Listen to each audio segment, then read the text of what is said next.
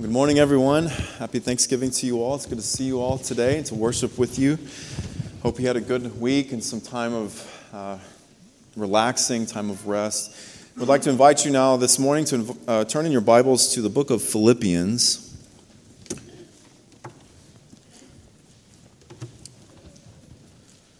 This morning we will look at Philippians chapter 3. And verse 9.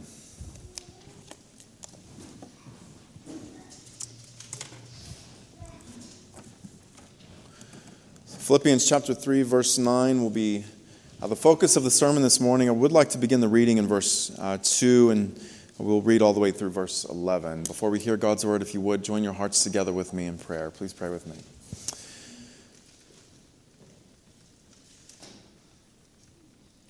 Our Father and our God, O Lord, we praise you, and we are in awe at your awesome majesty, your awesome wonder and wisdom that is revealed in all of creation. For the heavens declare the glory of God, and the sky above declares your handiwork, and day to day pours out speech. Father, we pray that you would remind us of the glory of your Son that is revealed in creation, and that he is the Word of God, through whom all things have been made and by whom all things are upheld. And yet, as beautiful as your creation is, O Lord, we are in awe at the revelation of your abundant mercy revealed in the death and resurrection of your Son. We thank you, Father, for the gospel. We thank you for the infinite wisdom that is revealed in the gospel. And we pray as the gospel goes out this morning that your people would be changed by it, that lost sinners would be converted and would come to know faith in Jesus Christ and would experience forgiveness of sins and acceptance with God. Father, do this good work in your people to the praise of your glorious grace, for we ask this in Jesus' name. Amen. Philippians chapter 3, beginning in verse 2, beloved, this is the word of God. Look out for the dogs, look out for the evildoers, look out for those who mutilate the flesh, for we are the circumcision, who worship by the Spirit of God and glory in Christ Jesus, and put no confidence in the flesh, though I myself have reason for confidence in the flesh also. If anyone else thinks he has reason for confidence in the flesh, I have more. Circumcised on the 8th day, of the people of Israel, of the tribe of Benjamin, a Hebrew of Hebrews, as to the law, a Pharisee, as to zeal, a persecutor of the church, as to righteousness under the law, blameless. But whatever gain I had, I counted as loss for the sake of Christ. Indeed, I count everything as loss because of the surpassing worth of knowing Christ Jesus my Lord. For his sake I have suffered the loss of all things, and count them as rubbish, in order that I may gain Christ and be found in him, not having a righteousness of my own that comes from the law, but that which comes through faith in Christ, the righteousness from God that depends on faith, that I may know him and the power of his resurrection, and may share in his sufferings, becoming like him in his death, that by any means possible I may attain the resurrection from the dead. The grass withers, the flower fades, but the word of our Lord remains forever. Now, this verse is, of course, a continuation of verse 8. I count everything as loss in order that I may gain Christ and be found in him. Verse 9. So it might seem strange to preach on verses 7 through 8 as we did last week, and then in another sermon preach on verse 9 by itself, since the three verses are connected. But I hope to show that this, and what we'll be doing in the next couple of weeks as well, I hope to show that this is a somewhat legitimate move. Verse 9, 10, and 11 can be understood as further explaining what it means in verse 8 to gain Christ. What does it mean to gain Christ? And what actually do we gain? What are some of the benefits that we gain by believing in Christ and trusting in him? Well, hopefully this will be answered today and the next couple of weeks. Verse 9, you are justified. That is what we are looking at today. Gaining Christ by faith means you are justified. You have justification. That is a benefit. Verse 10, you are sanctified.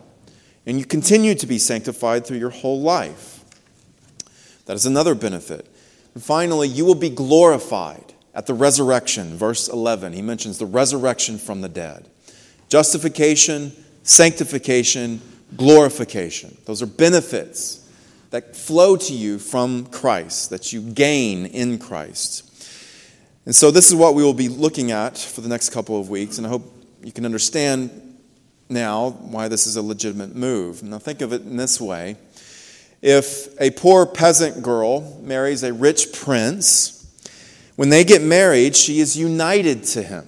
That is what we will be looking at, is our thinking about today and the next couple of weeks, our union with Christ, these benefits that flow from being united to Christ. Well, this peasant girl marries a rich prince. She's united to him. She's now bonded to him. And because of this union she has with the prince, she inherits everything that he had and has as the prince. She obtains benefits from that union with him. Those benefits in that hypothetical situation would include adoption into the royal family. She is now a princess. She inherits a land. She inherits the riches of the kingdom, among other things. These are the benefits that this woman enjoys by virtue of her marriage to the rich prince, by virtue of her marriage union with him.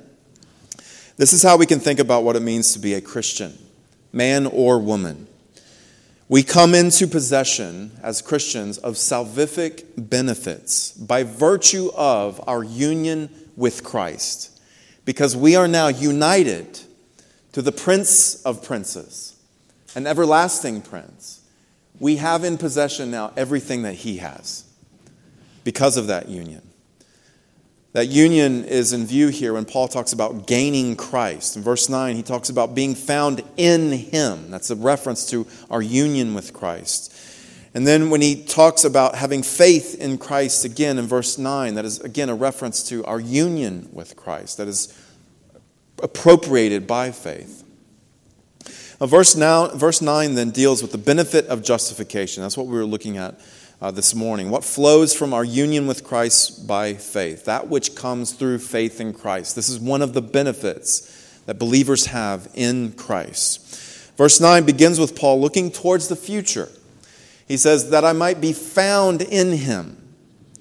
Now, some of you young kids who are here this morning, some of you may like to play hide and seek, or maybe you can remember the time when you were at an age when you liked to play hide and seek.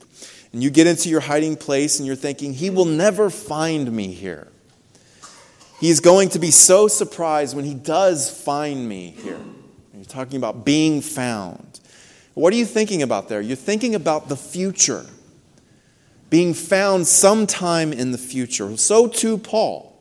He's thinking about the future, being found in the future, to be found in him. Well, when will Paul be found? Well, he's primarily looking toward the last day when Jesus returns. He mentions this explicitly in verse 11, the resurrection of the dead. When Jesus comes again, that will inaugurate its great resurrection from the dead. That is when believers will go to be with Christ in resurrected, glorified bodies. That is something we'll look at when we approach verse 11. To be found in Christ in the last day means to stand before God dressed in Christ's righteousness. He's thinking about the last day, being found in him. What will that be like for us as believers? We will be dressed in Christ's righteousness, to be found in him. When? On the last day, the day of the Lord. Now, to be found by who? We'll be found by God. So gaining Christ by faith means that on the day of resurrection, God will not find you dressed in your own righteousness. That is not how he will find you. He will not find you in your own filthy, unholy righteousness, which is what we looked at last time, your own works of the law. He will find you, rather, robed with Christ's perfect righteousness. That is how he will find you. His perfect obedience will completely overshadow your imperfect righteousness, your sins, your unrighteousness. Christ's righteousness will overshadow that completely, and therefore you will be found not in your own works, but in him. Whatever gain that you thought you had, well, that is not what God will find. He will find Christ. This is what it means to be found in Him. God will judge us, in other words, based on what His Son has done for you, not on what you have done. Christ's righteousness, is credited to our account because by faith we are in Him, and we will be found in Him on the last day. Now, knowing this, because this is a reality for believers that we are in Christ, Paul can say with conviction, for example, in Romans chapter 8, there is therefore now no condemnation for those who are in Christ. Why? Because you're not found in your own righteousness, you're found in Christ. And therefore there is no condemnation. That is what justification has to deal with, and we'll look at that more as we go along. Having gained Christ by faith on the last day, you will be found by God in Him, in His Son. Thus, on the last day, you will be publicly vindicated. You will be publicly justified. Something that the public nature you don't have yet. The world condemns you. The world speaks ill of you, speaks evil against you. They point their finger at you. And so, in part, our vindication, our justification as those in Christ is somewhat hidden now. But then it will be publicly revealed. We will be then publicly vindicated and justified before all of heaven and earth. Now that is future. Being found in Him is something that will happen in the future. But there is a present aspect to this as well. If we go back to the passage that we quoted from Romans, what does Paul say there? He says, there is now, presently, no condemnation for those who are in Christ. Meaning that the moment that you are given faith, the moment you embrace Christ by faith in the gospel, you are right then and there and forever justified. That is when that took place. When you believed. You may not know what that exact moment is. Maybe you do. But if you have faith, you are now justified. There is now, presently, no condemnation for those who are in Christ. Now, what is justification? Now, our Westminster Larger Catechism and Westminster Shorter Catechism propose that question. They answer it very well. I will try to summarize it here. This is from Scripture, of course. What is justification? It is being declared by God to be righteous and innocent. If you want to remember the main parts of justification, it's that you are declared by God to be righteous and innocent. Not because of anything you have done or anything in you, but only for the perfect obedience and full satisfaction of Christ, imputed to you and received by faith alone. It's not because of anything you have done, not because of anything that God found in you that compelled Him to justify you. It's only because of what Christ has done for you and because you are found in Him. You are innocent, you are declared righteous in God's eyes because of what Christ has done. The Catechism defines the benefit of justification as an act. Why? Because justification is a judicial verdict. It's like a judge pronouncing a verdict in a courtroom. The judge doesn't make the person innocent. If he declares that the person is innocent, he doesn't make them innocent. He simply declares it to the courtroom based on the evidence that that person is innocent and should be freed. But what is the evidence in our case? Well, the evidence, friends, is the death of Christ. His perfect obedience, which culminated in His death. That is why we are declared innocent. And so we see here how Paul is looking to that future aspect of our justification, being found in Him, but there's also a present aspect to this that is in view here, something we have presently that can never be taken away. Not having a righteousness of my own, but having presently. You possess presently the righteousness from God that depends on faith, that comes through faith in Christ. Now, this is significant for us, friends, because we all Christians, here at Providence and elsewhere, and in every generation, all Christians, we all, by virtue of our union with Christ, are equally justified. All of us, every single one of us who believe in Christ, who have faith, is justified. No one is more innocent than another. No one is less innocent than another. No one is more accounted as righteous than another. No one is less accounted as righteous than another. And so the 15-year-old who has faith in Christ is no more and no less justified than the 65-year-old who has faith in Christ. We are all equally justified, declared innocent, declared righteous by God. This is how God looks upon us. He considers all of you innocent, all of you righteous. The God of the universe looks upon you and says, that's the verdict. And it's for everyone. This is the righteousness from God that we have through faith in Christ. It is this righteousness from God that renders us righteous in God's sight. Now, what is righteousness? Well, righteousness is conformity to a standard. Now, what is the standard in this verse? What is the standard in this system? It's God's law. It's the 10 Commandments that we just read. The essence of the 10 Commandments is God's law. That is the righteousness that is in view, or the standard that's in view that defines that righteousness. And so we could say then, based on scriptural teaching, that God is righteous. He's perfectly righteous. His law is a revelation of his perfect righteousness. The law, as we've read this morning, and the other summary, love the Lord your God with your whole being, love your neighbor as yourself, that is a revelation of God's perfect righteousness. Now, for sinful man, then, with Scripture, we are right to say that none are righteous. When you think about who is righteous and you look out into the world, none are righteous. That's the verdict that Scripture gives on all people apart from faith in Christ, that none are righteous. No one does good. We are all unrighteous because we break God's law at all points. Now think about this.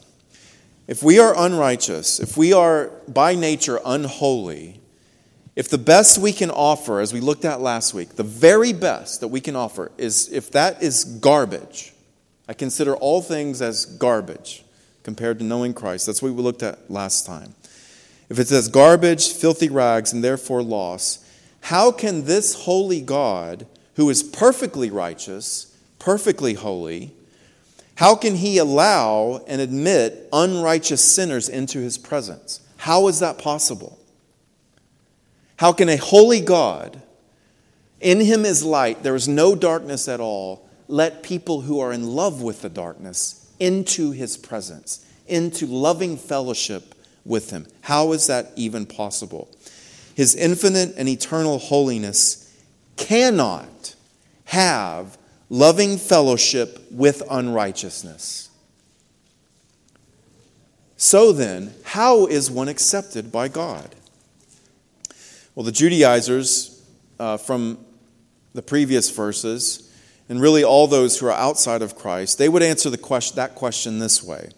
We can appear before God and be accepted by having a righteousness of our own that comes from the law. That's how they answer that question. And that's how everyone must answer that question who are outside of Christ, who do not believe in Christ. They must believe that they can stand before God dressed in their own righteousness, having a righteousness of their own that comes from the law. This is how all men must think who do not have faith in Christ. Now, of course, that thought system, that belief system works its way out in different ways, but at root level, that's what they must all believe. That they will be found on the last day in their own righteousness and that things will go well for them. That's how Paul once thought. They look at the law of God and they say, I can do that. I can fulfill this. They hear the 10 Commandments. I'll do a pretty good job of this. I'll be found in my own righteousness, thank you very much, and things will be okay. I will appear before God and be found in my own works of the law, my own righteousness that comes from obeying the law. Now, of course, this is a perverted view, because no matter what kind of righteousness you bring, it will always be a righteousness that comes from something altogether unholy. It will always be that, which is why Scripture describes that kind of righteousness as filthy rags and as garbage. We've already determined that that kind of righteousness is worthless. Now, what faith does, the faith that is mentioned here, the righteousness from God that comes by faith, that faith that is mentioned here at the end of this verse, when the Spirit gives you a new heart to believe in Christ, to trust in Him, what that faith does is it causes you to receive and to rest upon Christ for salvation. This faith that you're given by the Spirit causes you to embrace Christ in all that He is and all that He has. That is what faith does for you. And as you do that, as you are given faith, a new heart to do that, what happens? You completely let go of everything else. All things. Everything that you thought was gain. You completely let that go and fully embrace Christ in all that He is and all that He has for you. That is what faith does for you. And then you receive the only kind of righteousness that is accepted by God. It is the righteousness from God. What righteousness will God accept? Well, it's not your righteousness. Well, is there a righteousness that God accepts? It's the righteousness that He gives. The righteousness from God. And thus a holy righteousness. And it's yours by faith. It is accounted to you. It's credited to your account. Faith in Christ causes you to let go of having your own righteousness. And now that your hands are empty, you take hold by faith of another righteousness. Another righteousness that is of a completely different character altogether than the one that you were holding on to. It is not your own.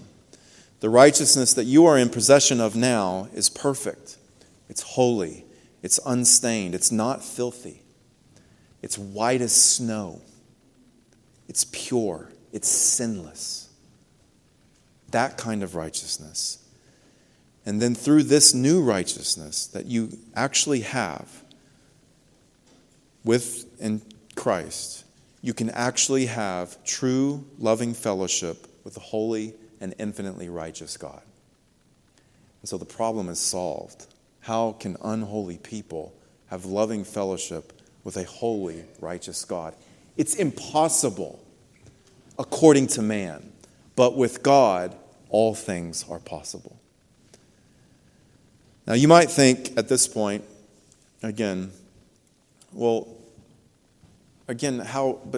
how is that possible? How is it that God can just give us a perfect, sinless righteousness that renders us righteous, truly righteous in God's sight and innocent? No mere man since the fall has this kind of righteousness. And that is true. None are righteous. All have fallen short of God's glory. But the only place, the place where you will find this, the only place under heaven where you can find perfect righteousness such as this, to know God, to be accepted by Him. The only place where you can find a righteousness like this is in a man who was not just a man. That which comes through, and by no other means, faith in Christ. That is the only solution, and that is the only place where you will find that kind of righteousness. It is in no one else, and it can be found nowhere else. This Christ, who was found in human form, became man, this is the one in whom Paul would be found, that I might gain Christ and be found in Him. This was true for Paul, this is true for us, through every believer. By faith, you have been given Christ and everything that He has and everything that He has done for you to save you. He is the one in whom we will be found. He is the one in whom our lives are presently hidden. That is where we find our true identity, friends. is in him, will be found in him, and today we are in him. Our lives are hidden in him. They're defined by him. They're characterized by him. That is who we are, and that is who we will be into eternity. And therefore, friends, remember this. Remember this. To lay hold of Christ by faith is to take hold of the righteousness that comes from God. That righteousness that renders you, in the eyes of God, innocent and accepted as righteous. That is one benefit that God gives you in Jesus Christ. It is a righteousness that was outside of us, but now through faith in Christ has been imputed to us, credited to our account, so that we are now justified, and we will be then publicly justified. Now, this justification, friends, that we have in Christ, this is also important to remember. This is something that we touched upon last week and even in the previous week before that. This justification that you have as a believer in Christ, it cannot be increased and it cannot be diminished. It is equal in all believers. It can never be taken away. It can never be overturned. That is Scripture's pronouncement about this. It can never be increased, never diminished, and never taken away. It is something that we all share together and we all share equally. That which comes through faith in Christ, the righteousness from God that depends on faith. Now, there are other benefits of salvation, of course. This isn't all that Christ gives us. Justification is one benefit, and it's proper to distinguish it from the other benefits, but we should never separate them. To do so would mean to separate Christ. When we appropriate Christ by faith, we receive the whole Christ, not just parts of him, all of him. So Paul does not separate them here, which is why we are distinguishing them here, but we can also see that Paul doesn't separate them here. He groups them all together as part of what it means to gain Christ. And so next time, Lord willing, we will look at the other great benefit, the benefit of sanctification that we have in Christ. To Christ be all praise and glory now and forever. Let's pray together, friends.